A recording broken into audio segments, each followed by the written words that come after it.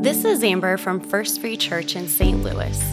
The scripture we're reading today is Acts 27. I will read a portion of it to you, but I encourage you to read the whole chapter as part of our reading plan at efree.org/backtogether.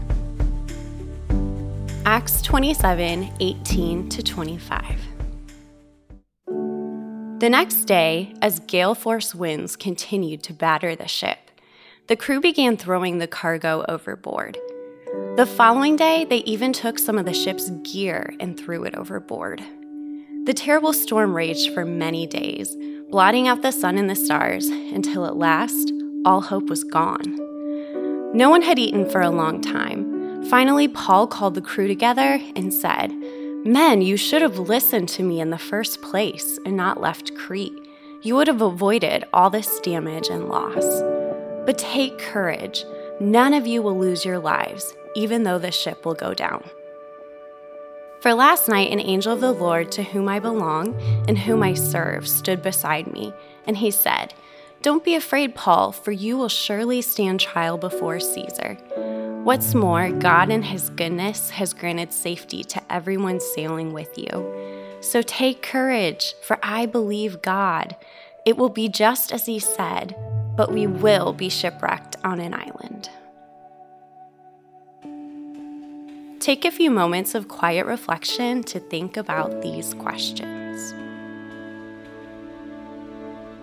Are you or a loved one in the middle of a storm right now? What is it?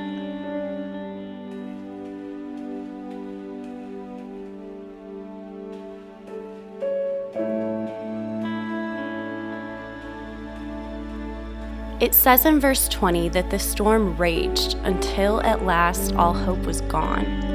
Check in with yourself. What is your level of hope in the midst of the storm? Is it strong? Hanging on by a thread? Gone? Let God know.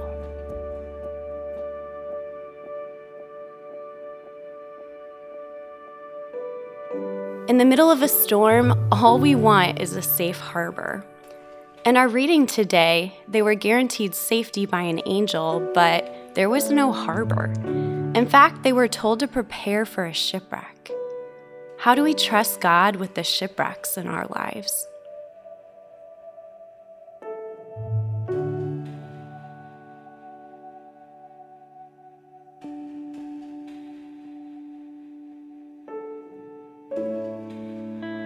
God spoke through Paul to bring hope to a hopeless situation.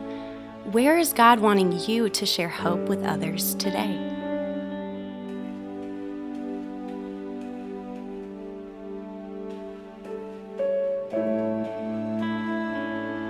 Thanks for spending time in God's Word with us today. May His words transform your life and heart.